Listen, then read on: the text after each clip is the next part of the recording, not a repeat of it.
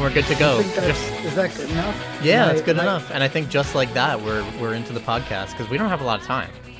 What's the deal with games for the week of, I don't know, what is today? September the 24th be with you. 24th.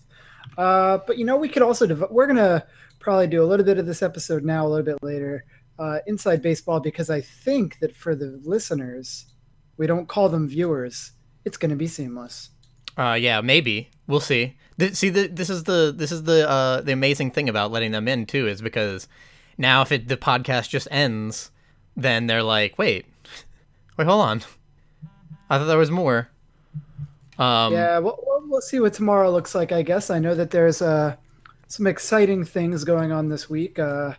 We originally had thought about recording a little bit later because tomorrow Valkyria Chronicles comes out. Yes. And on Wednesday, we're getting together for some board games. Yeah. Including Yellow and Yangtze, whatever that is. Terrible name. I don't even know. What does that even mean? It's the Yellow and Yangtze rivers. Oh. So similar to Tigris and Euphrates. Tigris and Euphrates. The legendary. So you have to have heard of that, right? The game? Yeah. Yeah. But I know nothing about it. Nor do I know anything about Yellow and Yangtze. Okay, that's really good. But we will save that for possibly later in the episode, and maybe not at all. Yeah, I would like to just touch on it, not as this is how it is, but having read the rules, I have so much excitement in me for that game. What makes Yellow and Yangtze different from all the other games about rivers? That's a difficult question because many games are about rivers, but this game is about two rivers first of all. And I know we were saying Tigris and Euphrates is two rivers. How could this be better? So this is the update to Reiner Knizia's Tigris and Euphrates, long thought of as one of the best board games of all time. I think it's up there. What is it even on BGG? I usually have that knowledge right off. It should be in the top 10 or something like that. I don't know. But who knows? Those guys have no idea what's going on. They don't. Am I right? They don't. But so I kind of look at it like the Gaia project to Terra Mystica, to Tigris and Euphrates Terra Mystica. So here is a game that is that they took a masterpiece that is lauded years and years past its time. I think Tigris and Euphrates came out in the late 90s, and it's basically 20 years old. So here's this update, and it's not just about the looking better and the pieces, which are looking better and the pieces are nicer, but it's about some slight gameplay tweaks. And I think that those tweaks should add a lot. I'm very excited to see how this plays. What makes it differently, or what it even is that it's this board. So nothing there. Hexagonal board, and it is a tile laying game. It is a tile laying game, and it starts out with all these basically the beginnings of settlements. And as you're playing, you're drawing tiles from a bag, and those tiles have colors that represent different points you could possibly make. And basically, you're scoring 5 different points. 4 of them are, important to win, and one of them, the yellow point, is a wild card point that can be spent anywhere. But the main kind of draw, the immediate thing that kind of could make you gasp, is that over the course of the game, you may, let's say, get 10 black points, 8 red points, 8 blue points, and maybe you've got 3 green points. Oh no. And 1 yellow point. So that would mean you put your yellow point on the last thing, and all of those points don't matter because the only one that matters is the lowest one. And that's it. Okay. That's your score. Your score isn't, oh, well, yeah, I got 4 green points, but look at how good I did with black points. I got 10 of those. Your score is just 4. That's it. So. And I'm sure that it's cool, but I mean, the initial fear that someone might have hearing that is that everybody's strategies have to end up being, similar, because everybody has to score all of these different points, as opposed to going for your one strategy. But I guess we'll see how it works. That's a fair criticism, I guess, but it's not exactly like that because the actual gameplay has a lot of depth in it, and that's what makes it so exciting. Well, I guess we'll see. The one thing that the other thing that I would say that is from reading the rule book that just pops off the page of like, oh my god, I cannot wait to see these kind of things happen, is that so you're building these cities and throughout building these tiles, and no one exists anywhere on the board. You can be anywhere you want to be. So you and other players can be building in the same city and earning different points for that city and building the city up and making it better. But people can revolt against you. But the big thing, and the thing that got me so excited, is that if the cities are to ever be joined on the board, then this thing happens where like there you can never have multiple of the same type of leader in a city. So like, just to make any sense of that, is like, oh, I've got my green leader in this one city. I'm a little lost here. So to make sense of that and break that down, it could be like, I've got my green leader in this one city that's building up, and this other person has their green leader in this different city that's building up. So those could never coexist, and they don't right now. But if a tile ever joins those cities, then you have an issue, and that's when a fight would happen. So you basically, like, I'm not going to explain how the fights work out, but the thing that popped off the page for me is that going around the table, every single person, regardless of whether or not they have any like tiles or leaders involved in the conflict, can bid on the conflict and like add strength to the war, because for tons of different reasons. Sure. Maybe So how many people does this seat? I think 2 to 4, 2 to 5, Right. 2 to 5. Sorry. So I just that just pops off the page to me of like this almost like Twilight Imperium-esque thing of like suddenly a war breaks out and people who aren't involved are like playing the game and getting like nasty and like voting for this one city to win, and either because, you know, one of the players that's way too far ahead will be hurt by this, or because maybe they're interested in certain things, like having a city be like completely crumpled so then they can put in their own leaders and establish a presence in a city that has built too big and gotten Or out of there's control. king making. Well, there's definitely king making, right? Um, How could there not be? I think everyone's one of the cool things is with the different types of points in the game, no one is doing it like as bad as you said like, oh, everyone's just gonna be doing the same different things because they have to do every single thing. But one of the most interesting things is that you first of all have no idea how many points people are making. You can try and track them, but the points are behind a cover, so they won't necessarily have a great idea of where your hard limit of where your That's points interesting. and then the other thing is that since the different colors relate to kind of different things, no one will be doing the same thing all the time or wanting the same thing all the time. So you won't always want to be like if it's like king making, like yeah, I want this one side to win because they're lower. That's not always something that, like, getting involved with conflicts is something you might not always want at a time, nor would you be able to sustain.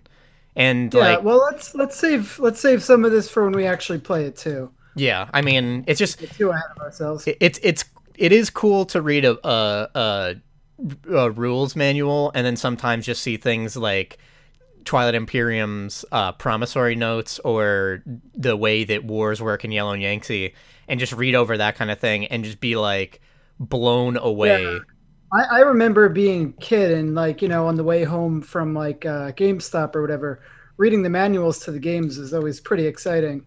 It's And exactly like that. something that we don't get anymore. Well, we do Or we now. very rarely get, right? We do now. And maybe it's just because I see all this coverage of everything before I even get to it. And, you know, when I was a kid, I would maybe read like a review online, but now I don't do anything without researching because games are expensive and now I'm spending my own money. So I know everything about a game before I buy it, except for indie games. And that's the cool thing about cheaper games, is that I don't do as much research about them so that when I get to them, I end up sometimes being surprised. And I, that's pretty cool because a game released this week that's been in development for 7 years. that's a long And time. Sometimes it's a bad it is thing, a but long continue. time. It is a bad thing sometimes, but not in this case. So the game that I've been playing is called Crosscode. Have you heard about this game? From you and nowhere else yet. It's on Steam's bestsellers, but I haven't really had a chance to look Yeah, it deeply into is. it. It is 95% positive reviews with 2,900 reviews, so pretty good. But what do they Uh, know? and but what do they know, right? But essentially, what it is it is a top-down uh, sort of action RPG, not like Path of Exile, but instead more like Zelda, if you'd call Zelda an action RPG. And but essentially, what it is you are this avatar who has been put into this MMO, and someone is controlling you, but it's unclear. Essentially, this person has lost their memory, and through exploring this MMO, they hope to regain their memory. So it's a lot of tropes rolled into one. Another trope is that the protagonist is silent. And essentially what happened is your voice broke, like the module for your voice broke, and the person who's helping you on the other side or supporting you is slowly adding new words to your like to your dialogue. So at the Lexicon? first the only yeah, your lexicon. So at the first the only thing you could say is hi, and then you learn to say your name, Leia, and then you learn to say bye. And that's as far as I've gotten in terms of Leia's lexicon. But the actual game, like the idea of this, is so cool, and it's something that is explored in anime, but it's not explored in a lot of games. But the Which is thing that I weird really like, because it's a trope in anime that derives from games. yeah, but I like the idea because there's sort of two narratives going on at the same time. There's the narrative of what your character is doing in the MMO, and then there's the narrative of who are you and like what made you like how did you come here, like what happened in your memory.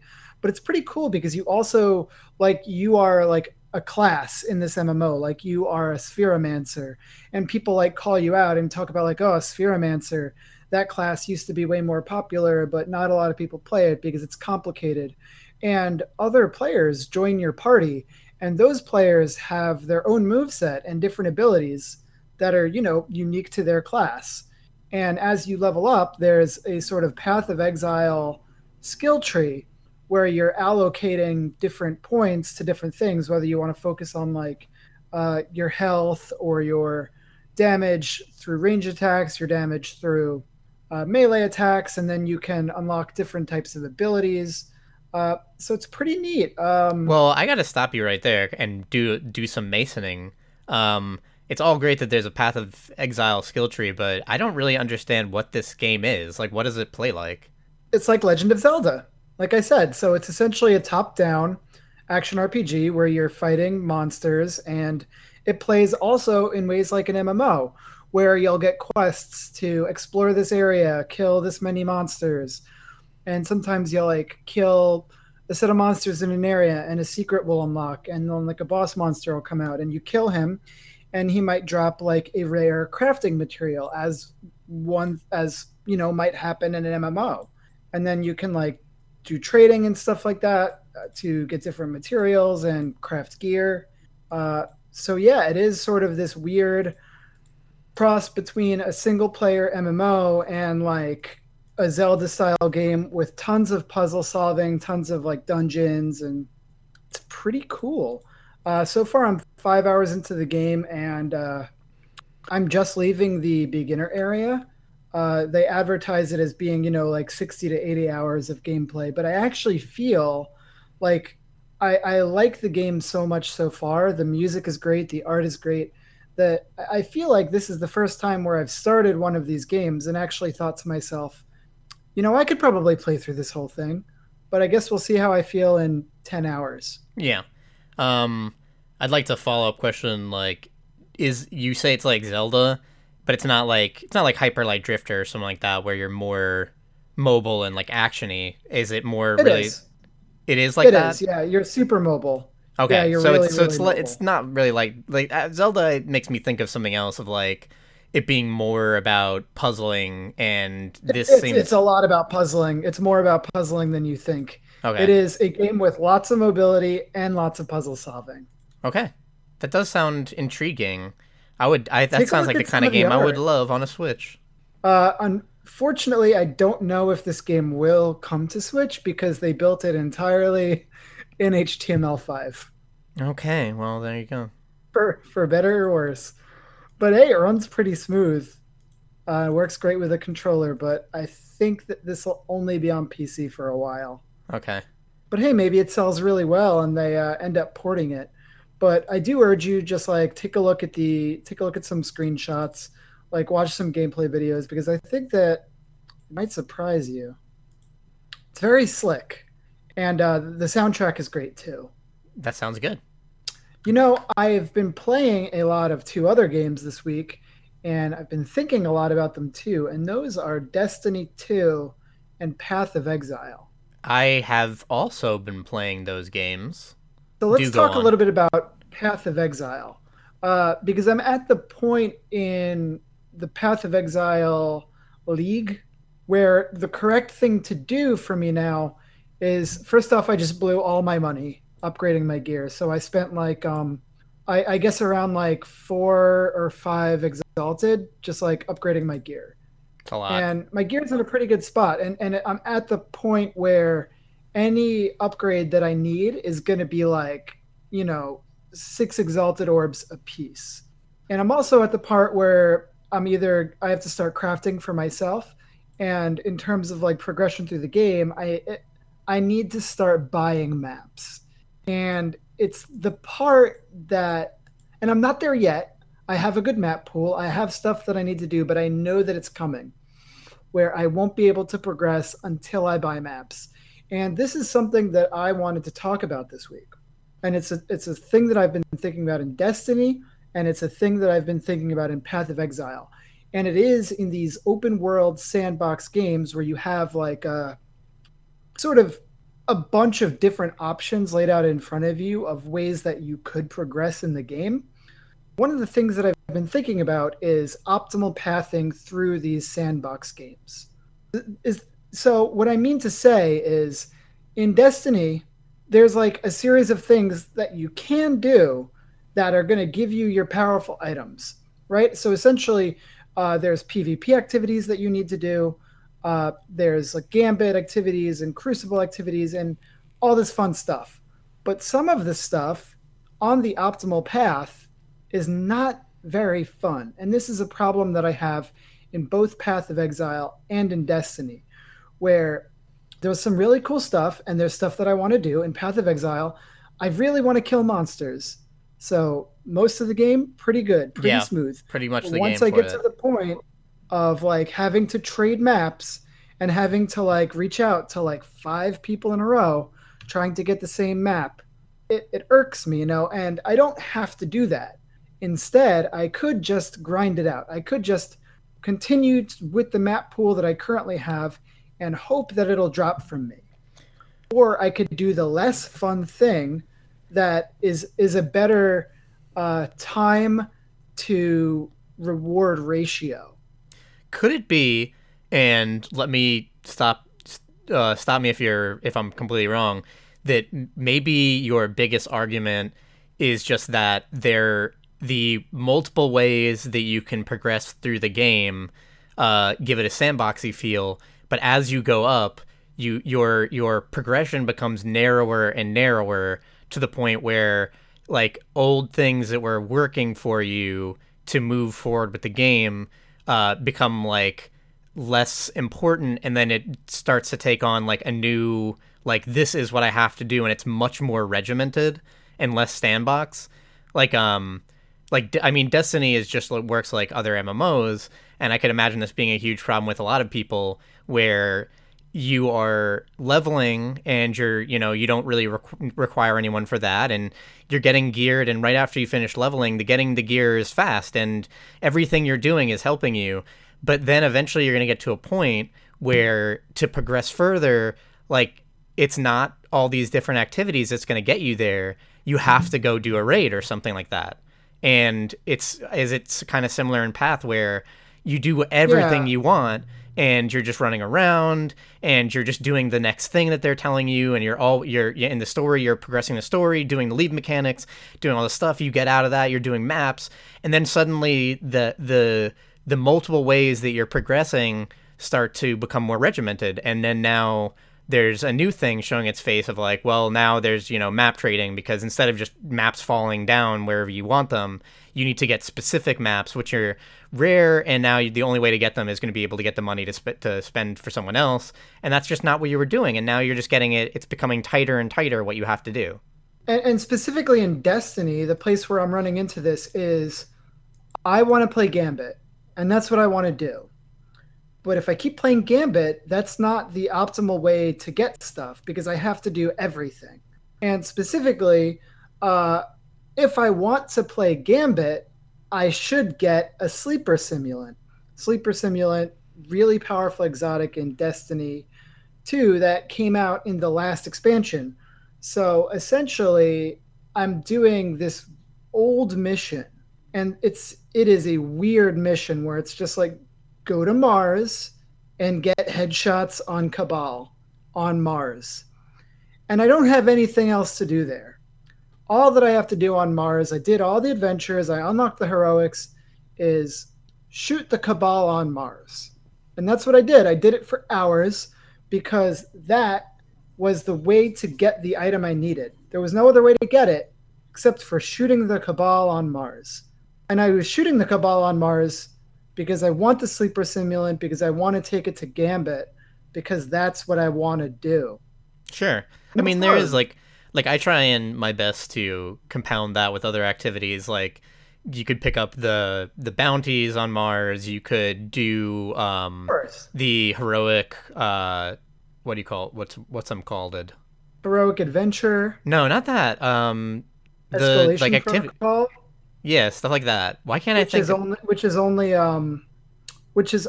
Hive. Public events. Why couldn't I think of the name? The public events. Yeah, like just do public events and stuff like that while you're doing that.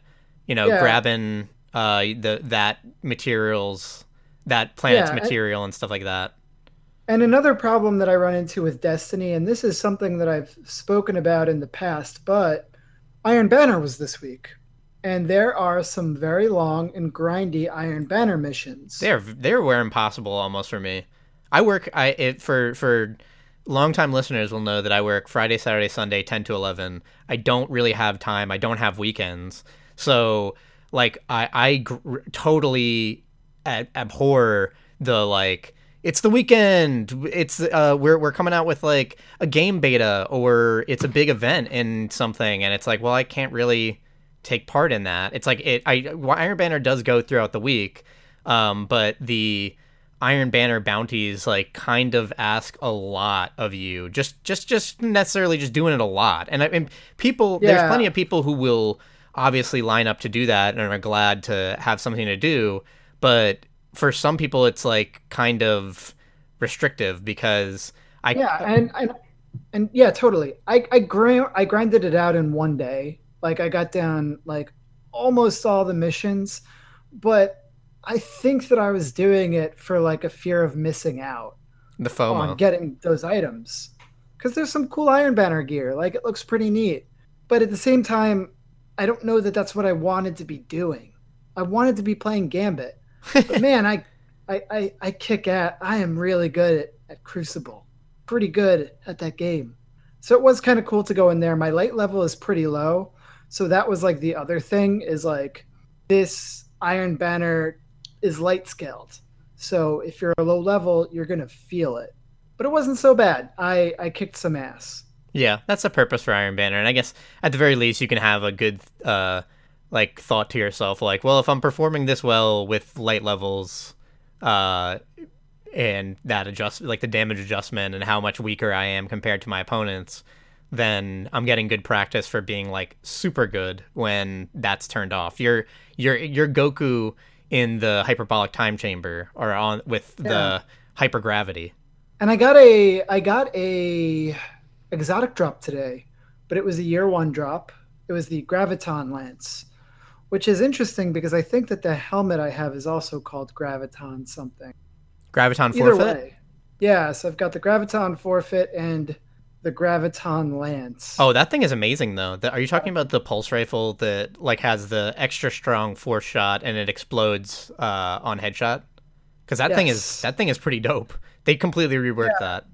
I'm also thinking that, one of the things I want to be doing in Destiny is the Crucible missions to get the unique items, the season unique items. So there's a pulse rifle, and then I think that there's a hand cannon mission. I'm not sure. I mean, you can't say that Destiny doesn't give you stuff to do now. There's definitely stuff to do, but at the same time, I feel like there is an optimal path. Yeah. I mean, some of that you have to just chalk up to games. Like games, obviously, especially when there's other people playing them, become about optimization.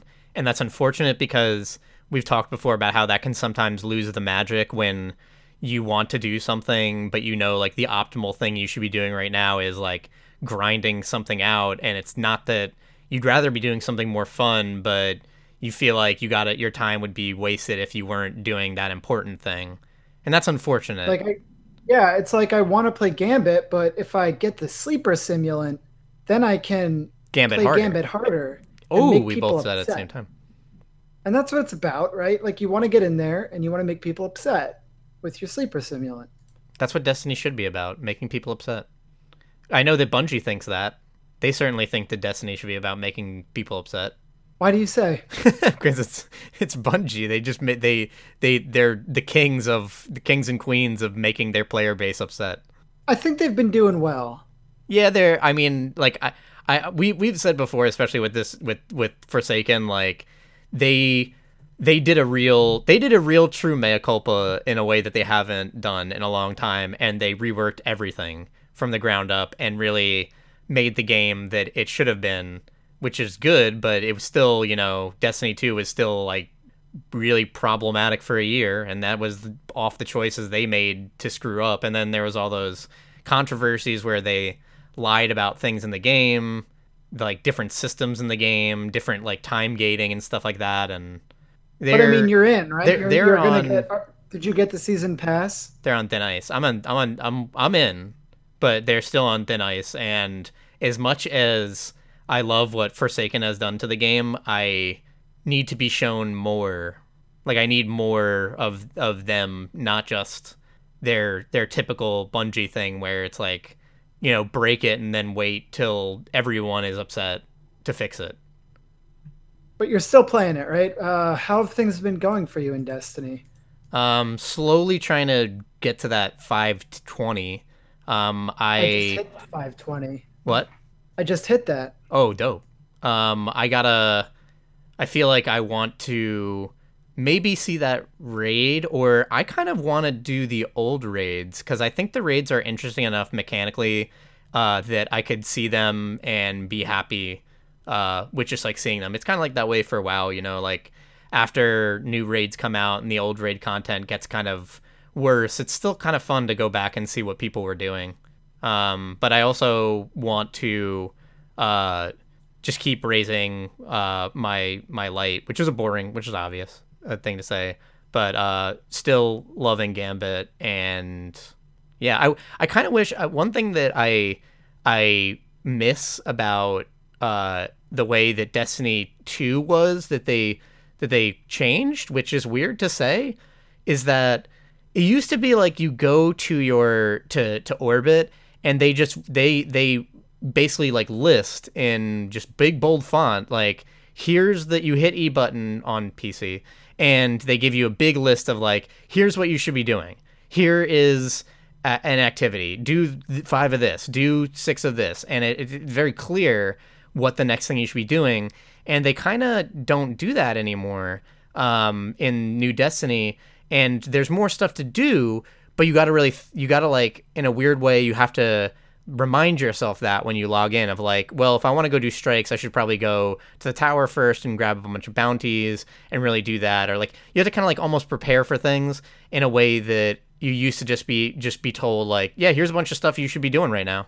And I kind of almost appreciate in it for a game that I like come home from work or want to relax to, that the game like it like bullet points all the different things I could be doing and just makes that easy. Yeah. Rather than like the new Destiny of like, well, we got more things, but we do expect you to do a little bit more digging and a little bit more shuffling around to like make that happen. All right. So yeah, I've been playing Path. I think I'm further than I've ever been, at least like through the game. Just like not further, I guess, map wise, but further character progression wise than I've ever been. Finished your Uber Lab? I haven't. I have not. That would be the first time I've ever done that, I believe. If I can do it. I so far I have organically gotten 5 out of the 6 trials, and Me too. And I do hope to finish that. The last node that for me isn't like necessarily as exciting and build making as it has been in the past. The last node for Pathfinder that I'm gonna get is it's still good, but it's like when under flask effect I get like 20% of like different elemental resistances, and I also get less chance to be I also get the ability to shock, freeze, and ignite on hits with that. So that's sexy, but it's not as like necessarily relevant to my build, if that makes any sense. Like I'm this poison archer. Mine is like block chance, so I just get like enhanced blocking. But hey, 10% chance to block, that's 10% physical damage reduction. Not bad. But that's the last node, right? I mean, it's the last node for a reason. It's going to be less important than the other ones, right? I guess so. But for some ascendancies, I have had this feeling of like the build won't fully come online until that last node. But this last node is just like an addition. It's a nice addition. It's good. It's going to be good to have. It's going to make me stronger. It's going to be cool to be running around and accidentally freezing, shocking, and igniting, and then also to have more elemental resistances while I'm hitting any of my flasks, of which I slam on because I'm a Pathfinder. But yeah, it's not like some of the other builds where it feels like that first node or two you really are chasing to like get the build online, and then that last 3 and 4 is like when I get those though, it's not going to be just online. It's going to be like, synergy matrix. Yeah. So that concludes the first half of this podcast. There might be a second half. I guess I'd also want to say that I've been playing more Monster Hunter and liking Generations, actually. I still have my complaints, and I think I did go over them last time. I think that it's weird to go from Monster Hunter World to the older games that are old. But I've been having a lot of fun with the Charge Blade and the different styles with Switch Axe. So I'm not super far in, but it's been fun. The last thing I did was the Daimyo Hermitar and Tetsukabra and Yankaku. So I'm on the Hunter rank 3. I'm not really good monsters in that game. I don't claim to be a monster hunter. I'm not a monster hunt fanatic. Except for that one podcast that I did do exactly that in a bit. But I guess it's also going to be cool to play through Generations, even if I just get up to like, the later ranks and like Hunter rank G or whatever, just to see everything, just to have played this game and said that I fought them all. I caught them all with my sword. Like I said, like the Palicos are cool, like all their different abilities are neat. And you should definitely try at least a few times playing as the Palicos. Yeah. I'm loving Charge Blade and Switch Axe, especially Charge Blade. That weapon just feels overpowered. It just does everything. It is such a nice, like, jack of all trades, master of a lot. What? Yeah. I think that in Generations it was pretty It overpowered. got nerfed in, according to Gaijin Hunter, it got nerfed in not In significant ways Generation. into Generations Ultimate, um, Okay, yeah. but still very fun. And that is definitely the thing where, like, if you learning that, it feels like I have the best outline of like a plan of attack more than some other weapons would. Like other weapons are more like, like, let's say greatsword, just one of the most basic weapons, is really just like look for your openings and attack. But that's like a lot of the game. But with Charge Blade, it's so much more dynamic. It's like, look, you're thinking on the fly about like putting vials into you're charging up this blade, and you're either putting it into the axe itself to do more damage, or putting it into the shield so that the shield can block better, and then also have these like elemental discharges on the hits. So you're like managing all these different things, and doing that feels really good when you're doing it fluidly. Right on. Yeah, I mean, one of the things that is not lost in the older Monster Hunter games is that the combat is still Monster Hunter. Yeah. There are some ways that it became more fluid in World. Definitely the movement and the way that you're interacting with the environment changed a lot, especially with like the hook shot and with the scout flies, which makes for a much better game. Scout flies Yeah. are a huge deal. There's so much Uh, that going back on, it's like, why did you but think this was yeah, a good idea? Like hot and cold drinks is like, I forgot about that shit. yo, hot drinks are in Monster Hunter World. So, Oh, they are? yep, get far enough in the game, you get to the last area of the game, and you have to do cold drinks. Oh, wow. I beat Fortunately, the last thing I had done in World, which I'm sad that I stopped because I still loved it, was that I beat that big monster. oh yeah, you got yeah. There's a lot more monsters after that. All right. Fair enough. I should Uh, probably, I could return to that. yeah, if you can find the time with Path of Exile and Destiny, which are two And Dragon Ball Fighters. massive time sinks. Dragon Ball Fighters had the release trailer for 17, and he is looking really cool. Yeah, I love that he has green energy. Yes, actually, that's probably the most important takeaway from the trailer. I really love. I actually like one of the things that I'm the most excited with each character is that like they have different color energy stuff, and they all have like a lot of people have different color flights. So like all the Super Saiyans got the yellow flight, but like Hits got white flight and stuff like that. It's Have you cool to seen the see. trailer? Yeah. Zamasu Have has you like seen a the rainbow trailer? flight. What? Have you seen the trailer for the new Kill la Kill game? I've been watching. I had watched the trailer and a bunch of gameplay. It seems. I don't. I hadn't seen the new trailer, but it seems good. It's not a It's fighting game, but it's not that I want to play that game. It's that that's what I want Jump Force to look like. yeah, like the Arxis style, like anime Yeah. 2D but 3D, 2D 3D That's 3D 4D. that's what Jump Force should look like, but that's a story for another day. All right. Well, give us Ryan, an outro, and if the music comes on, then it truly is over. But maybe if you keep listening, you'll hear some Yellow and Yangtze and Valkyria Chronicles. definitely not Yo and Yangtze because there's absolutely no way that we are recording on Thursday. True. Can't happen. But let me tell you that this has been WTDG Podcast. You can find us on Twitter at sign WTDG Podcast. What's the other one? WTDGpodcast.com. That is the website, and the iTunes is What's the Deal with Games, Rate, where you comment, can rate, subscribe. comment, and subscribe to Thank the you very show. much, Ryan Galloway and Crying, for the use of the music. We use the intro and outro to revive off the new album, Beyond Fleeting Gales. You can find them at the Rem for Bandcamp. And this just in, Android 17 is also in Smash.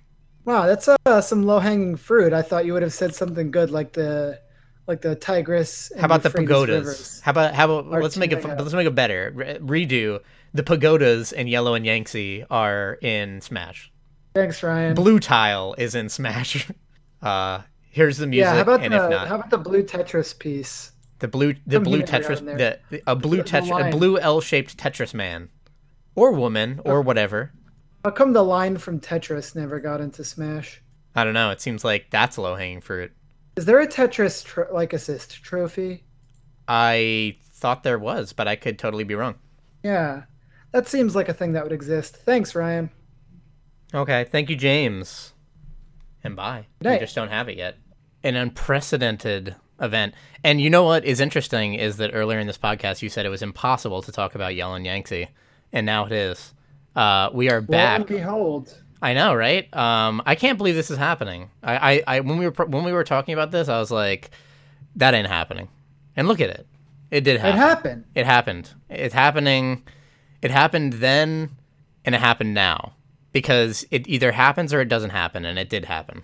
The question is time a flat line? And if it is, then it just happens or it doesn't happen. There's no such thing as probability. So Or is time instead some sort of Ouroboros? What if it's like some sort of itself? pagoda? That doesn't even Pagoda ruined shaped. it. A hexagon. Ruined it. A flat hexagon tile. Where were you going with your Ouroboros? No, forget it. Forget it. I don't even want to. I don't know. I don't even know anymore.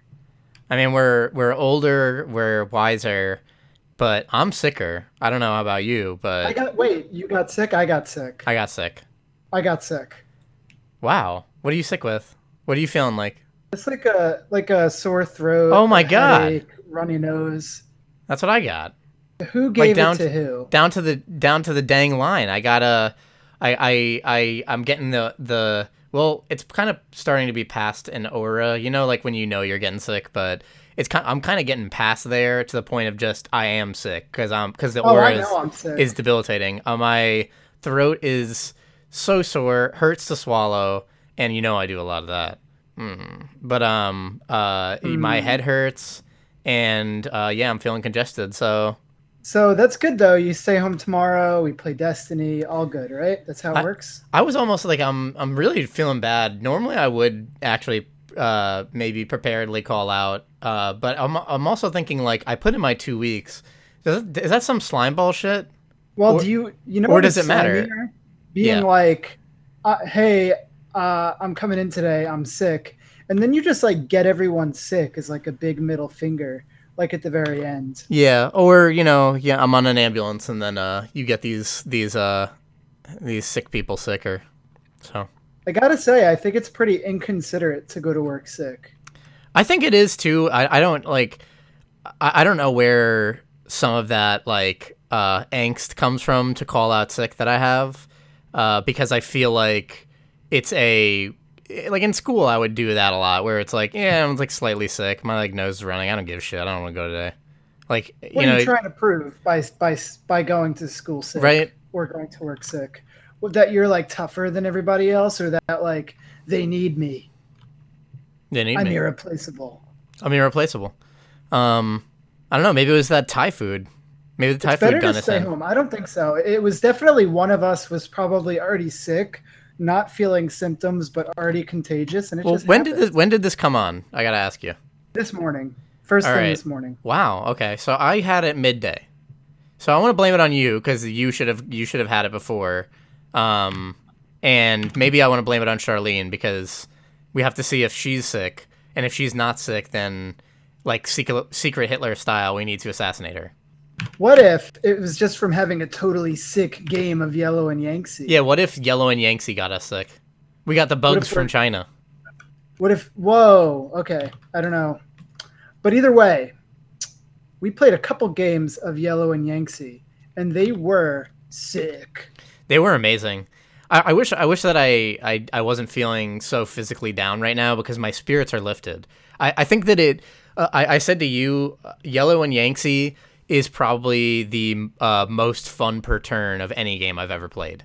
It's very fast.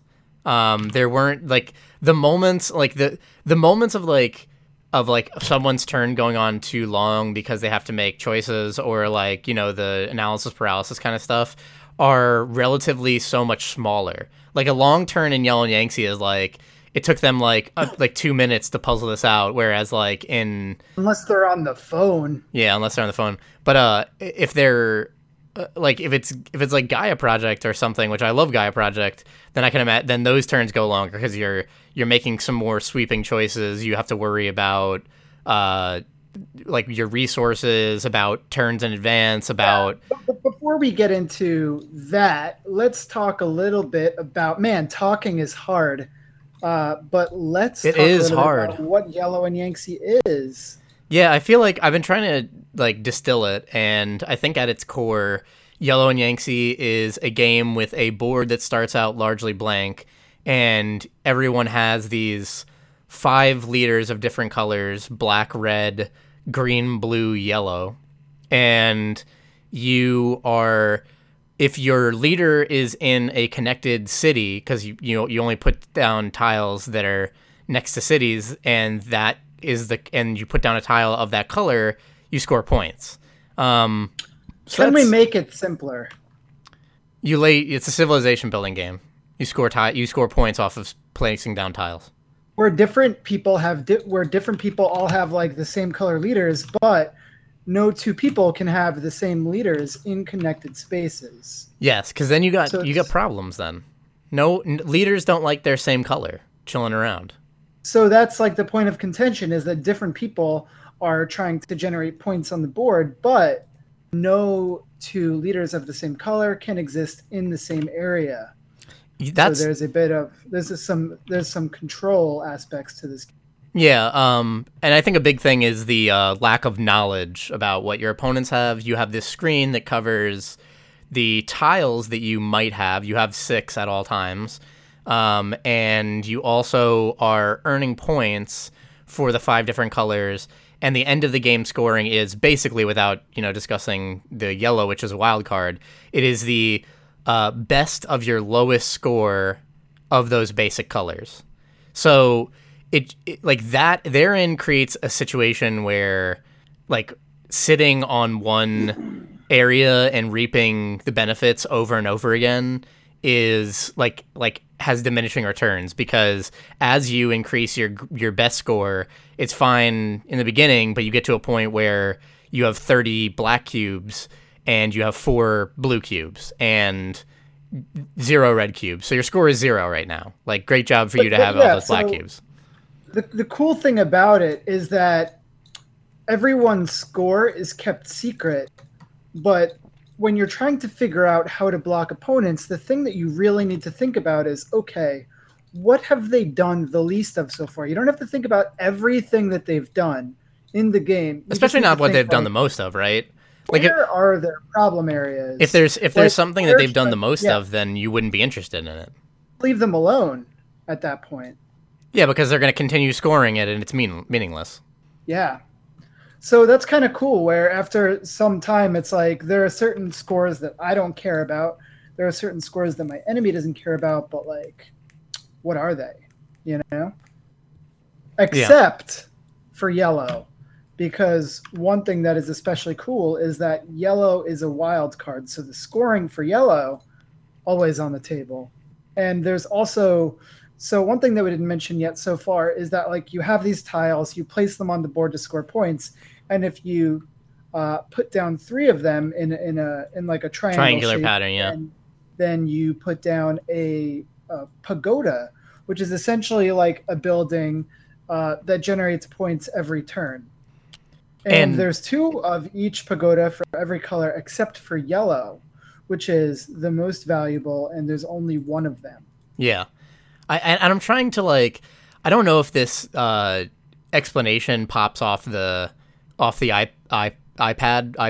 Sorry, I'm sick because we're both just downtrodden right now. It really is like, since you really only get 2 choices per turn, since you're limited by the tiles you currently have, which are you got a good clump of tiles, so you're not necessarily feeling forced into certain things, and like certain tiles have crazy abilities, like discarding the blue tiles will allow you to surgically remove a tile off the map, which can create tons of chaos, like take one city and make it into 2 cities, remove people's leaders off the boards, destroy pagodas. Like, I think I think where the game really gets interesting is where what you said before, and that's that people can't have the same leaders in the same city. And there's two different ways that you can take back a city for your leader to score it. There's a revolt, which is kind of an in the city fight that is largely related to how many black tiles that leader is physically like on the board touching. And there are wars, which are more complicated, where you join two cities that can't coexist because they have the same colors in them. And then that becomes a more interesting thing. And that was something that earlier in the podcast I was talking about how much it kind of popped off the page, the rules for war, and it did not disappoint me. Wars are really interesting in Yellow and Yangtze. Everyone basically can vote and sway the outcome regardless of whether or not they have any physical pieces or any real immediate involvement. And it creates really interesting scenarios. And then after the war, it breaks up a lot of the board and causes a lot of mayhem and chaos, and a lot of people get removed off the board, and it just like it is a big massive change. I guess one of the things I would say right away that I think that you were talking about is that a lot of other tile laying games are about almost, and I talk about this too. I've said this about Castles of Mad King Ludwig, is that there's something satisfying at the end of the game, regardless of your score, about having built this, and just the physical the physical laying of tiles in correct spots to make synergies or score big points or create combos is very exciting. But Yellow and that's the same for most tile laying games, but the real meat of Yellow and Yangtze comes from the fact that there's always tension. Because if you're putting down tiles, that might be fine for you right now, but in building up the board, you create, first of all, opportunities for people to like steal out what you've put down or destroy it. And that makes it really interesting, is that this constantly shifting puzzle that from turn to turn is just this amorphous, weird map. And when it goes, like, you make a turn, and when it goes back around to you, the board state might be wildly different, or the choices that you'd want to make are different with every move that people are doing, because they're building up other cities that maybe you're not interested in originally, but then they start building it up, and you have reason to put your leaders there and start helping them almost build up. And I think some of the real most interesting aspects of the game come out of the fact that you can have these weird emotions towards a city. You can have one big city growing that has you and another player's leaders in it, and another big city growing that has you and a different player's leaders in it, and they might combine, and then now you've created this situation where your people are like kind of going to war, and you're also like not entirely sure which side you want to win. Well, you always know what your lowest score is.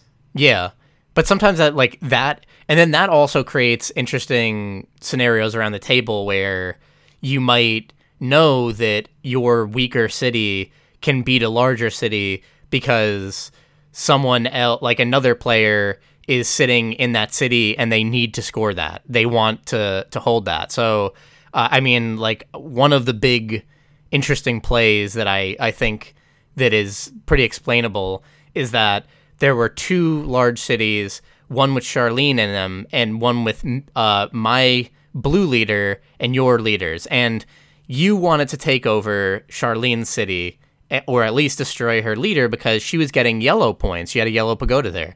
So you wanted to destroy it, and I wouldn't have that much of a vested interest in it at the moment because I have a blue leader but no pagodas. So I'm not really scoring anything off this area. I don't really have that much of a vested interest. And what you did was you on the same turn created a pagoda and a war. So suddenly a fight that I wouldn't have had that much interest in, that maybe I would have recognized you as a more threatening player and allowed Charlene to win, or sent reinforcements to her side. Suddenly, like, you gave me something that created an attachment to a city that I normally wouldn't have. And then that makes it so that I wanted to have that city win. And then that city wins. It disrupts everything. And then I move into the crumples of Charlene City. And like this creates multiple, like Charlene like destroys off all of our leaders in the other city and then creates like all these alternate weird branching paths through this one choice. That was the best play I made. But yeah, but that was also like a great setup. I mean, one of the things that we haven't discussed yet also is that this is a very hard game to play solitaire in. And by very hard, I mean like it doesn't happen. Like yeah, near impossible. Because you can't just be like, I'm building the perfect utopia over here. And if you do want to build the perfect utopia, you first there's so many things that you have to do first, where you have to be building up all of these, like you have to build up black to prevent internal chaos, and you have to build up red to prevent external chaos. And once you've got that set up, then you can play the blues and the yellows and the greens. But the thing about that is placing down blacks and reds doesn't give you anything at the start. So it's like not very sexy to put down those defensive units where you could be playing greens and you could be playing yellows and you could be like comboing, chaining tons of blues together. Yeah. And you also kind of create a scenario where you look like a big target. If you're building up a big area and then someone can just connect those cities and in connecting those cities, create a big war that loses you all your leaders off the map, then you've created this like, and this is kind of like the crux of it, is that like in doing things that help you, you create value for other players that they might capitalize on future turns. And also if you had this big city, then and you kind of want other people in your city. It's like an uneasy truce where you might not like that another player has leaders in their city, but then it also does add value to them. It adds value to that city in a way that makes them worried for that city to lose. So in case there's a fight, if you have multiple players that are in one city and one player that's in another city, then chances are the multiple players will win, regardless sometimes of the overall strength. So yeah, it's good to like diversify. And you especially might not like if you build up a city and somebody else and you build up pagodas and then somebody else puts all their leaders there. Yeah. That could be unfortunate. Yeah. There's so much. Like there's so much tactically to talk about. I think one of the hard things with this game that I noticed off the bat is like and it's you were saying it's like weighted 3.8 or something on BGG. It's a game where you have to understand every rule going into it, because not understanding every rule is interacting and in play all at once. It's not a game like Clank where you might be able to start and it starts slow and then you can start kind of like you ease people into the beginning combat or the beginning like deck building, and then slowly you start to say like, well, when this happens, this other thing happens, and it wasn't necessarily super relevant before, so we were allowed to start playing, but now I'll tell you, like bits and pieces of it, whereas Yellow and Yangtze is like very front-loaded, very much like you have to understand every aspect of this game. To not understand that like 2 blue tiles being destroyed, which is kind of a, like in the bigger picture, it's like a kind of smaller rule, to not understand that you can destroy 2 blue tiles to suddenly surgically strike an area, destroying pagodas or leaders or something like that, and how much that can affect you or other players, and how important it is for you to be aware of that ability. And that's just a small thing. Like you kind of really have to understand the mechanics of revolts so that you know how to make your leaders safe, and maybe if you have a leader you're more interested in, you kind of guard them a little better. You kind of you have to understand the like the combat and what combat looks like, and how a lot of red tiles are going to end up being destroyed, which could lead to situations where like cities are demolishing themselves and all this. And it's kind of like there's also this idea of like, if too much war happens, then everyone is actually going to be starved for red points. Yeah, that was an interesting thing that happened. But then that second game was full of interesting things. Like I feel like the board like through like it creates like emergent gameplay where something happens and it creates like weird scenarios. So, for example, like early in one game, Charlene got a yellow pagoda, and that's terrifying because, like we said, those are wild points. So, getting a yellow pagoda means that every turn you're essentially, for the end of the game, getting what you have the lowest of, and you're shoring up all of your points at the same time almost. But I think that Charlene built a yellow pagoda with her black leader. Yeah. And then I just put down a yellow leader, and then that yellow pagoda's mine. Yeah. And then she just moved out of the area and nuked it, and I was like, oh, okay. Yeah, one of the things that like another rule that seems insignificant but is so important, and it creates it is another rule that kind of adds to the overall flow of this game, is that since the black leader is special in that if there's any points that can't go to another leader, like you place down a green tile and there's no green leader, then the black just soaks it all up. And the interesting thing of that is that you can easily create situations where you've built up a city that you are scoring everything off of your black leader being there, and then people just move in, which happened. Or, you know, in the situation you just said, where it's good to have your black leader down, but it's also bad to have your black leader down and only be scoring off of that rather than your other guys. The thing that's surprising about this game is, like, despite the way that we're talking about it and like how it might seem complicated, it's like we said, it's really not.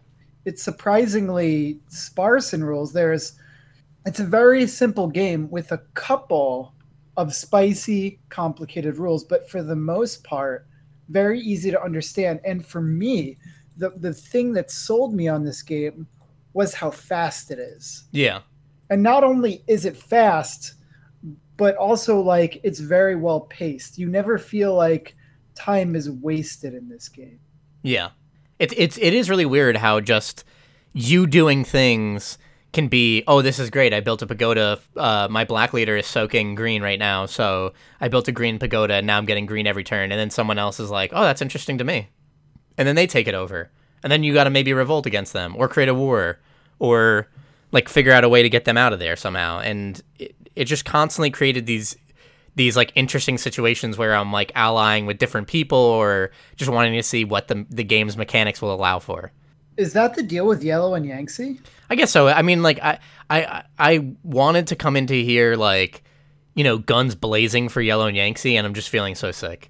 But it is more than the sum of its parts. It's more than what we sound like. It's more than just tile laying and stuff like that. I think that it is a very close approximation to some of the politics that happen in like Game of Thrones or TI or something like that, where just any given moment, you like the game naturally creates weird situations where your own units are fighting against each other, or you ally with this person because that is in the lead because you value the city that they use more than anything else in the game and stuff like that. Like there's constantly weird, like unnatural and uneasy alliances that create even weirder scenarios. I don't remember the last time that I played a game and instantly wanted to play it again, and even now, a day later, just want to play it again. It is just fun every second. I don't know how it does it sometimes. Like, it's fun from turn one. It doesn't have a slow start. In fact, like, the emptiness of the board creates tension in and of itself. And then once the board starts building up, it has its own issues and like political ramifications of like who lives in whose city and who's scoring what points and what points you need to stop people from scoring, and can you betray other people by like conjoining two cities that the other two players care more about to like cause chaos. And it was just always fun in a way that I don't always get. Yeah, it's always on, like in a way that I don't always get. You can have slow turns, slow starts to games. Kind of Yellow and Yangtze kind of starts off already making like weird alliances and trusts, and like just the politics of the board kind of bounces off from the very second the game starts. So it's hard to say anything like else that's much better than that. Like I think it's phenomenal, actually phenomenal. and I look forward to playing it. What High else? praise from both of us, which is not always the case. One of us usually has to play the contrarian somewhere, but I don't really have much negative to say here, if anything. Yeah, Which feels weird for me because, like, I like to be negative about games. me too. Like I think it would be. I think I'm always more comfortable saying I liked it a lot, but there's a lot of games, and there's a lot of tabletop games that I especially feel like I liked it a lot, but. And it's also especially easy to be negative about a game that you don't own. I should be more negative about this game. Or when you lose 2 times in a row and you have as much fun as I had. Like I didn't necessarily have a moment that was like I'm losing, I'm not having fun. I was always having fun. And then when the game was over, I just wanted to play it again regardless of like how little or how much I lost. So kind aside of from that, I do Yellow and Yanksy quick with we played BattleCon again. we did play BattleCon again. We didn't get very far. Yeah, but it was fun. It's a good game, believe it or not. Yeah, it's hard to believe when I played that first game. And it has just the coolest Kickstarter ever going on. Yeah, I'm glad you're invested in it because you're already semi-invested, so it makes it easier for you. So I think I don't know exactly what I said about BattleCon, but my main thing was like I didn't love it, and I thought it was just a bad first game. I wanted to give it another chance, and in the other chance, I liked it much more. I think that game is stronger when like I think the weakest points of that game are at least in a beginning until both players have like a not even a rudimentary, like a very adept knowledge of their character and the other character, which is when the game would shine. I think the game seems really weak in the beginning when you do a lot of well, I don't know what they're going to play, and it's a crapshoot, so I'm going to play this and hope that works. And then it's like, okay, so I moved out of your range, and you moved out of my range, and we both whiff, and that was the end of the turn. And it's like such a weird anticlimax. And in the game we were playing, or in the first game we played, the characters are constantly clashing because you got a character that kind of tries to force clashes and deals 1 damage per clash, and it felt like it's a very like death by 1,000 cuts, like a very monotonous kind of thing to lose to, because it's like, well, just play and hope that this even goes through, and then it doesn't go through because it's clash, and it's like, okay, now I gotta re-look at this and think what else is gonna work, and then it clashes again, and it's like, are you kidding me? Okay, we gotta try again, and it clashes again, and it's like this has been this beat, as per the developers, is taking unnaturally long, and it is just a war of attrition. Like, you don't deal big damage, but you deal like 3 damage per turn if you constantly are clashing with me, and I'm like looking for big opportunities to just deal any damage. But in that second game, like the character archetypes were more defined. They were more simplistic of just more the comboing of movement and damage, and because of it, I felt like there was a little bit better of a dance, and not just constant Yeah, whiffing. absolutely. And I think that that's par for the course at the start of the game, in the same way that like you might start out a fighting game and button mash. Yeah, Like that's sort of what I equate it to. it is exactly like that. You're right, and that's a hard sell. I got to be honest. Like as much as the second game of BattleCon intrigued me, and that I wish we could have gone further with it. I think one of the big sells for it is like it is a game with maybe some of the most infinite replayability, right? Like to even get to a point where the game is fun, like really just truly fun, where both characters they know everything that's going on. They can keep stock. They can start having that it can actually emulate a fighting game where you are aware of what the characters do, which is actually it's this similar in a fighting game. If you're fighting a character that you just literally don't even know what their stuff does, then it's not enjoyable yet. You don't really know like how you should be playing. But then the game gets more fun when you start to realize this character never has any lows, or this character doesn't grab at all, or this character is always grabbing, so I'm going to jump out of their block strings because they're going to end it with grabs and stuff like that. And then Yeah, the difference in a fighting game though is just that like a fighting game, like if I'm playing Dragon Ball Fighters as a new entrant,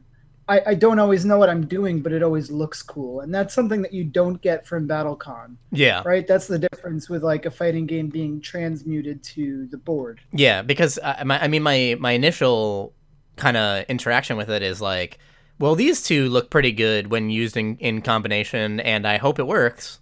And then just kind of a crapshoot of like, okay, now we reveal, and a bunch of stuff happens, and I have literally no idea why something would go through or not go through, and there's also not like a ton of player investment when you're new to the game, or especially new to the characters, where you don't really know why, or like you don't really have a good like internal reason for understanding why something didn't work.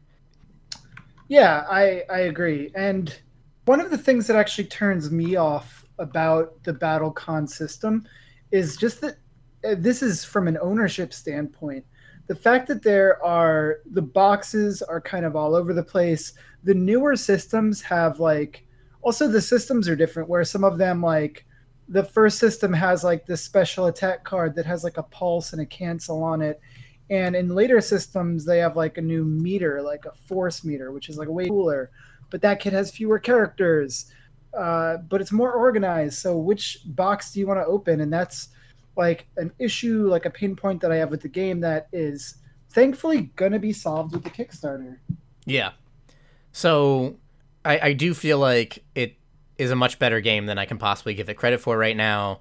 And I think it's an achievement at the very least. I think that it is the closest thing to like getting that feeling of fighting games, of training someone to think a certain way and then playing that rock paper scissors. And the art is fantastic, and there's a lot of other things to like. I think the characters I've seen are interesting archetypes. I guess they're more interesting given the fact that it's a card game and a tabletop game, because they do draw on like more fighting game archetypes. But that's fine. Like that's not a noteworthy thing to check against it, because this just doesn't exist. Yeah. Well, I mean, there are actually like quite a few other ones, right? Like I think Yomi was the first one of these. I don't even know who makes Yomi, but there's also Exceed, which is made by the same people. David Serlin plays or something? a lot differently though. What was that? David Serlin, Did he make Exceed? the Yomi guy, I think. I could be totally wrong. Oh, Don't yeah, listen to me. yeah. I'm sorry. Level 99 made Exceed. I am out of it. We are both out of it.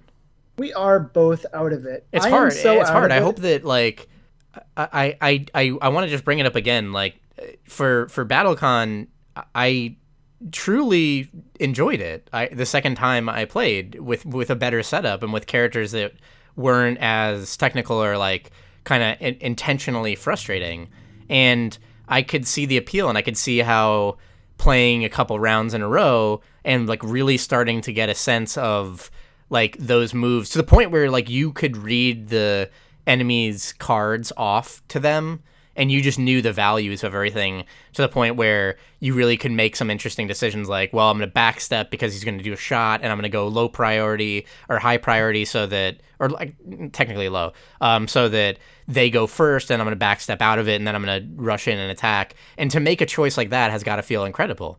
I appreciate. And also to be capable of like the way that a certain person might play a character where it's like, oh, I know that he's always going to go for like the vampiric grasp.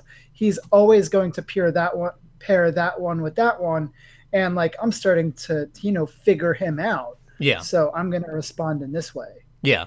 And to return to the other thing, like it's redundant, but like Yellow and Yangtze is unbelievably good. I'm sorry that we're both sick. It can't be said enough, because I am very much hyped on Yellow and Yangtze. You want to know how sick I am? How sick are you? I'm so sick that I just bought a bunch of silver in Destiny. I don't think that's that bad. I mean, I would chastise you if we Here's weren't the thing. living in this day and age. The coolest gun in the game is a hand cannon from Gambit called Trust. It is far and away. Trust? It's called Trust. Wait, are you talking about Malfeasance? Not to be confused with Truth, but there is a hand cannon in Gambit called Trust, and it is very, very cool looking. And there is a thing in Everburst, a package you can buy that comes with the sickest ornament for Trust, where it gives it like an ivory grip, and it's just oof. So What were you nice talking? looking. I thought you were talking about Malfeasance. Yes, and that's another Gambit hand cannon. Did you know Gambit has two hand cannons? One legendary. Did we talk one about exotic. them adding a bunch of stuff? No, but that's a thing they did. And that's kind of They just more. keep doing it. They keep doing it, Ryan. That's kind of more. This is what's getting me animated because they keep doing it. I'm shocked to have like started this Destiny Forsaken season, and you went in so tepid, and like it took you a couple days to even pick it up, and now you're just a Destino brother again. It's Dude, I'm more of a Destino brother than you are. It's true. I'm also busy, and Cooler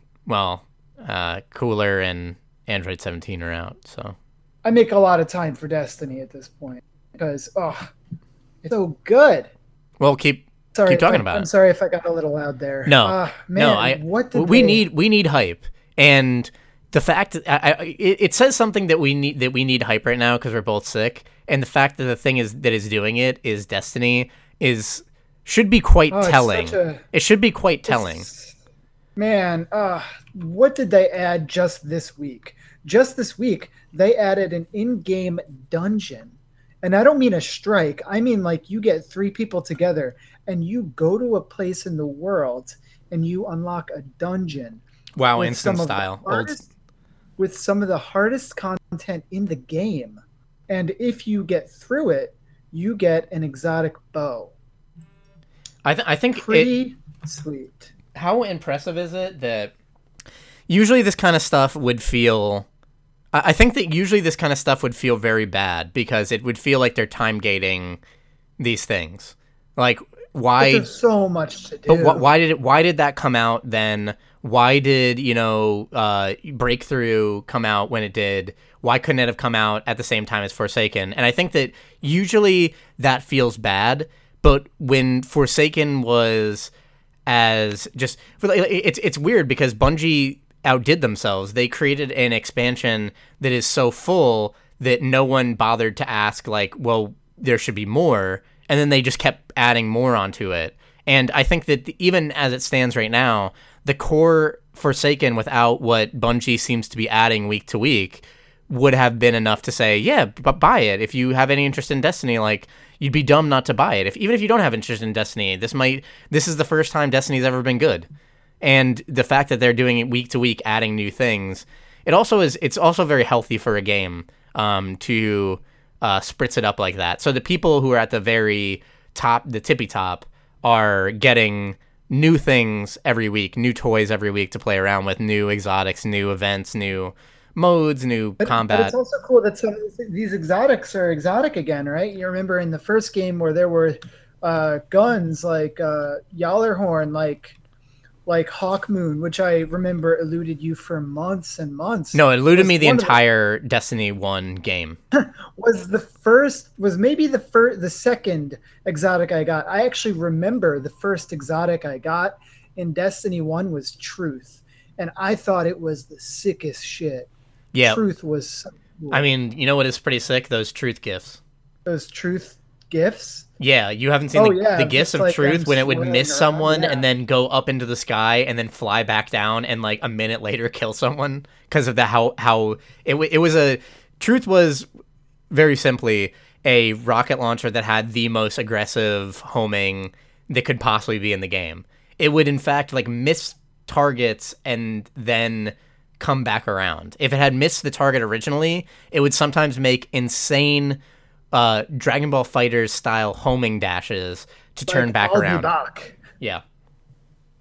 I'll be back. That's what the Truth Rocket would say to you. It'd say, I'll be back. I really like the one thing I like that you just alluded to is that exotics both feel very exciting again, and they are what they should have been all along, and what they were in Destiny was the good ones at least, were a departure from the typical play style or the typical handling of that type of weapon archetype. They gave you a new thing or a new value to like the ranges or the way that you value combat, and that was the point of exotics. And in Destiny 2 with Forsaken, not only did they make the exotics at that level of like they are fascinating and interesting and fun to play with, and then they play with the archetypes themselves, but they've also made them rarer than they've ever been in Destiny history, making more weapons almost inherently like Yallarhorn, and that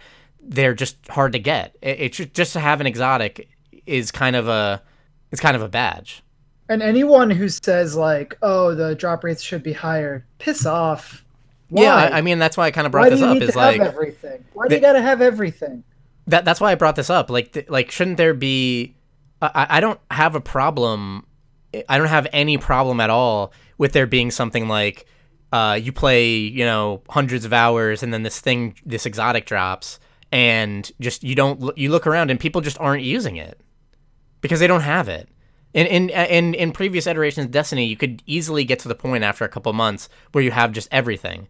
So if someone was using an exotic, it wasn't because they just had it. It was they just have everything, and they can use whatever they want, whatever is kind of in the meta at the time or whatever feels good. And with Forsaken right now, I think it's kind of interesting to see exotics. Sometimes it feels insane to be in Crucible and hear the sound of a gun that sounds different, and like look at something and think like, what is that? And then like inspect it. And I'm not at a point yet where I hear like a Vex Mythoclast or I hear the sound of the last word. You don't hear the Ace of Spades? I might be getting there. You don't hear the Ace of Spades? Please tell me you don't. I definitely hear that one. You definitely hear the Ace of Spades. I definitely hear that one. So there you go. And also like the Graviton Lance, even though it's a little bit less popular. What about Sleeper? I don't hear it because by the time it goes off, I'm dead. So, what is Sleeper? Is it a linear fusion rifle? It is a exotic linear fusion rifle that is extremely powerful in Gambit because it kills in one shot, body shot, toe shot, whatever. And more specifically, it kills you like in Gambit when you invade, you can see through walls. So all you need to do is get a peek and hit them. And if you miss, it bounces off the wall and kills them anyway. So it works also really well in Gambit because Gambit has those long sight lines that, you don't get a lot of in Crucible. I mean, I think that there's something to be immediately said about like, well, that's broken. And then I think there's something even more to be immediately said about that's Destiny. And like, get me that thing. I've been trying to get that, and it is a pain in the ass. I think that isn't that when I don't know if Bungie realized it. Maybe in this whole mea culpa with Forsaken, they came to the realization that they haven't necessarily talked about in vidocs because they just talk about going fast and the game being fun. But I think maybe the intention behind the way that exotics are is to give that sense again, is to, like, if a gun is overpowered, then it almost is a little bit similar to an MMO where people are just maybe at some points just doing higher damage than you. And that doesn't sound fair, but there's something exciting about like, I want to get that weapon. That person put in the time. They put in the effort. I want to get that weapon. They get to have more fun. I have to try a little bit harder to beat them. And Destiny has that again. And for the most part, and I know that we talked about this earlier in the podcast, for the most part, the things that you're doing to get the weapon are fun. But sometimes you just want to play Gambit. And you don't want to go and get the Sleeper Simulant.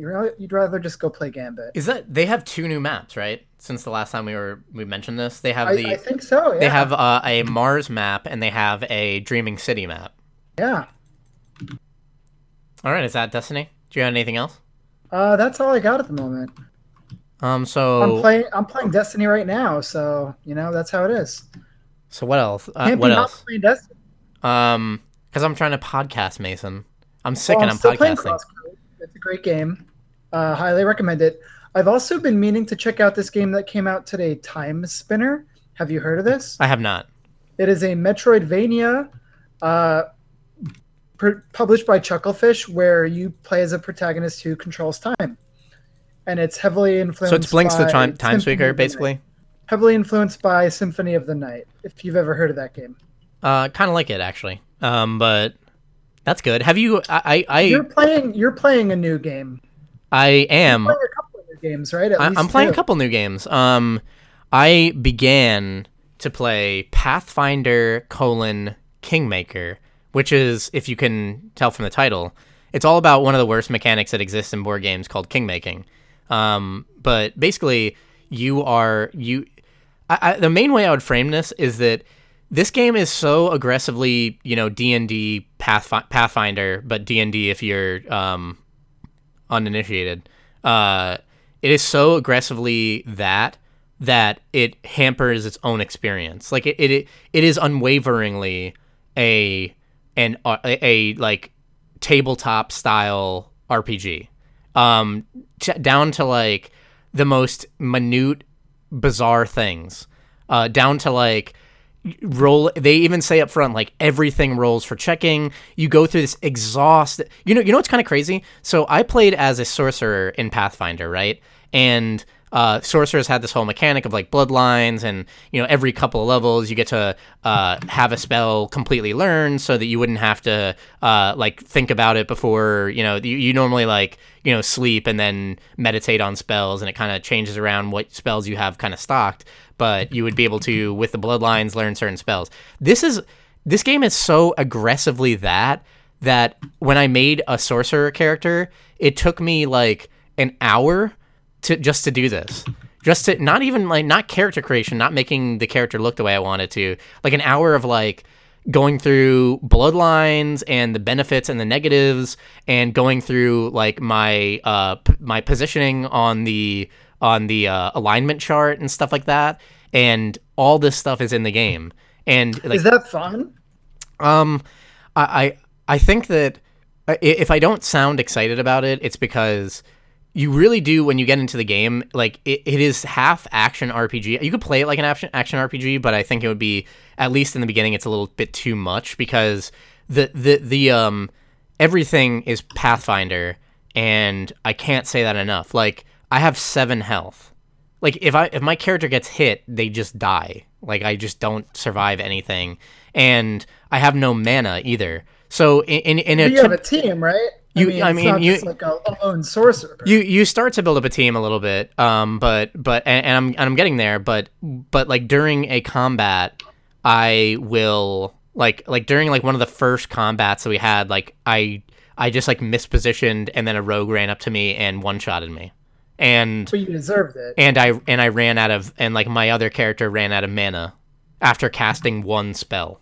So I mean, this is so much that, and that sounds incredible for some people, and I think if that sounds interesting to you, like, this is the best and the only thing you can do that is like this. This is the best, like, it's a top-down 3D RPG that you might that might be like what's that game that did this that recently that did it very well, that I'm not Divinity Original Sin 2. Yeah, so like if you like Divinity or something like that, or you like tabletop RPGs a lot, then this is definitely for you. It is like that, but it is aggressively a tabletop game. Everything you're doing is completely being rolled, so you will never have consistent anything. You will do things and then nothing will happen because you rolled too low, or an enemy beat you on a saving throw or something like that. And you will get hit once and die, because in these games you are really supposed to realistically position characters because they can just die. So it's pretty much like that.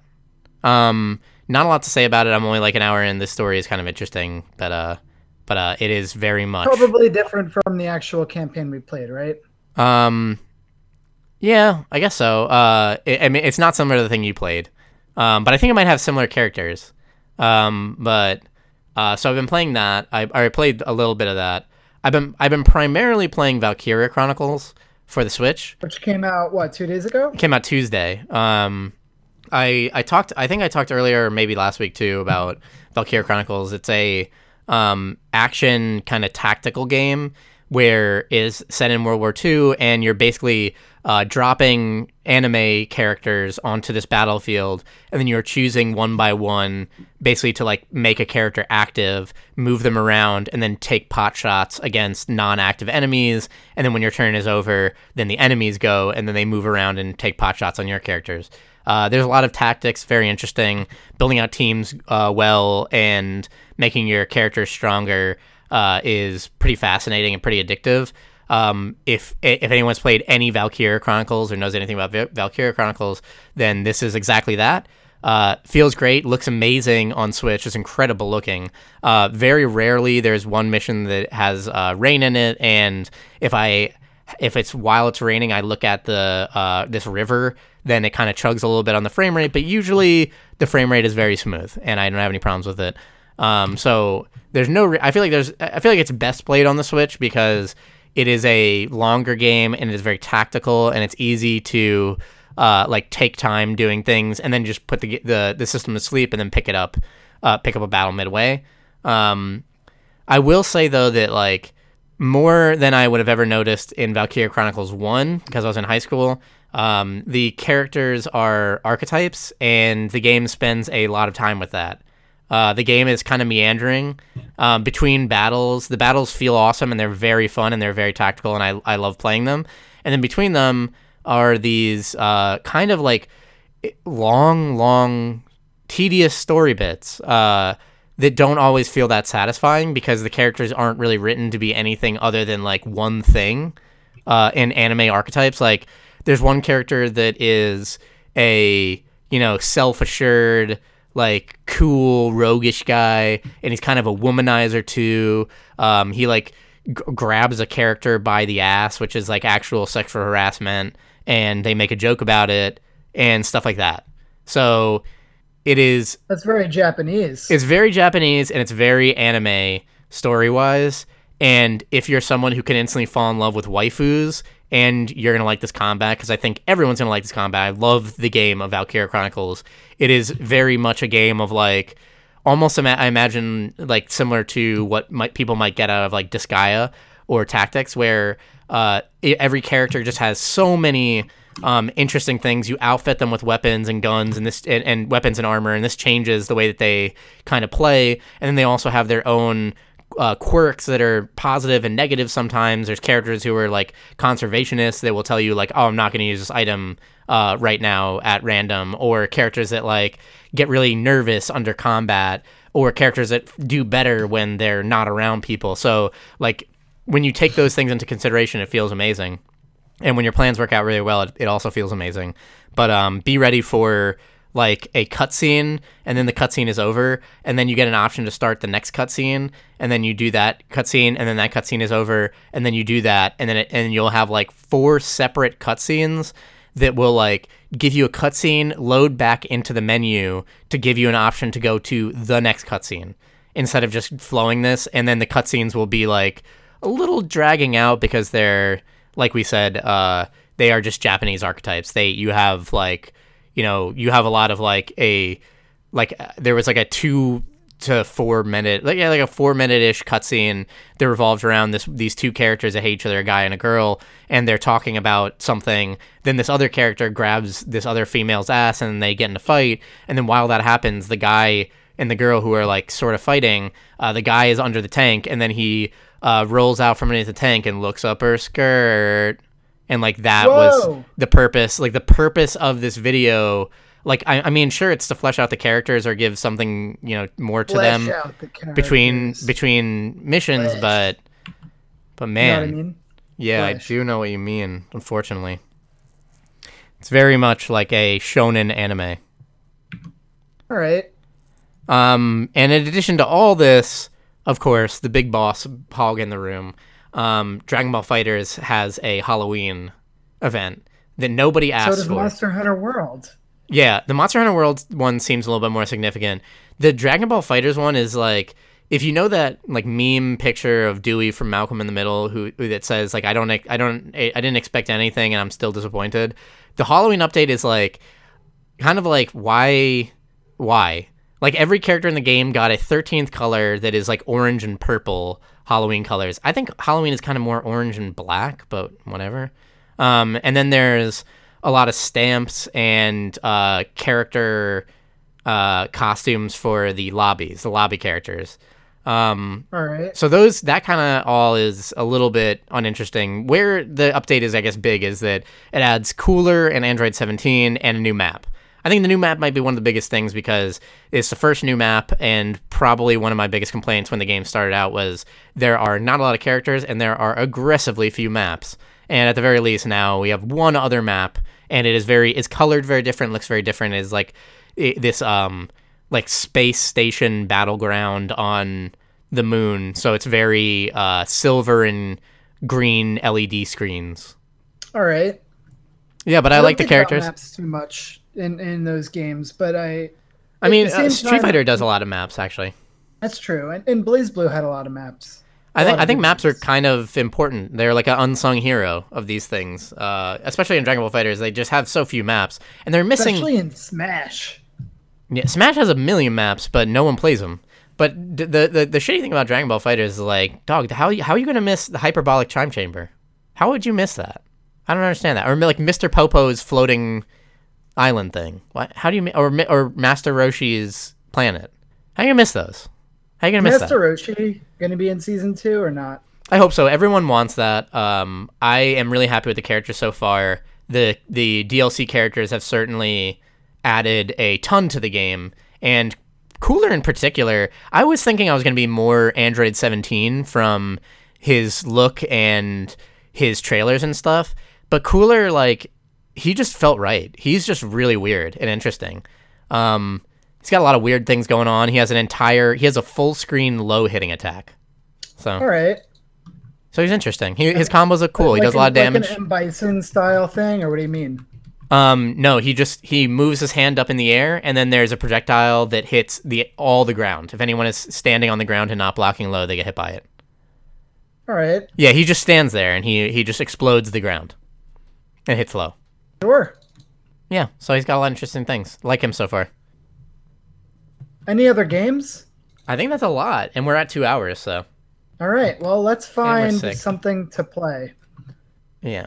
We already signed off, so that's kind of cool, but I guess we could sign off again. But it's so much work. WTDG Podcast, WTDGpodcast.com. Yeah, what's the deal with games? For use of crying music, intro and outro. Revive off the new album, Beyond the Fleeting Gales. You can find them in the Run Forever Bandcamp. Android 17 is in Smash. I told that joke earlier. Yellow Pagoda. Yeah, Yellow Pagoda is in Smash, and we just don't have it yet.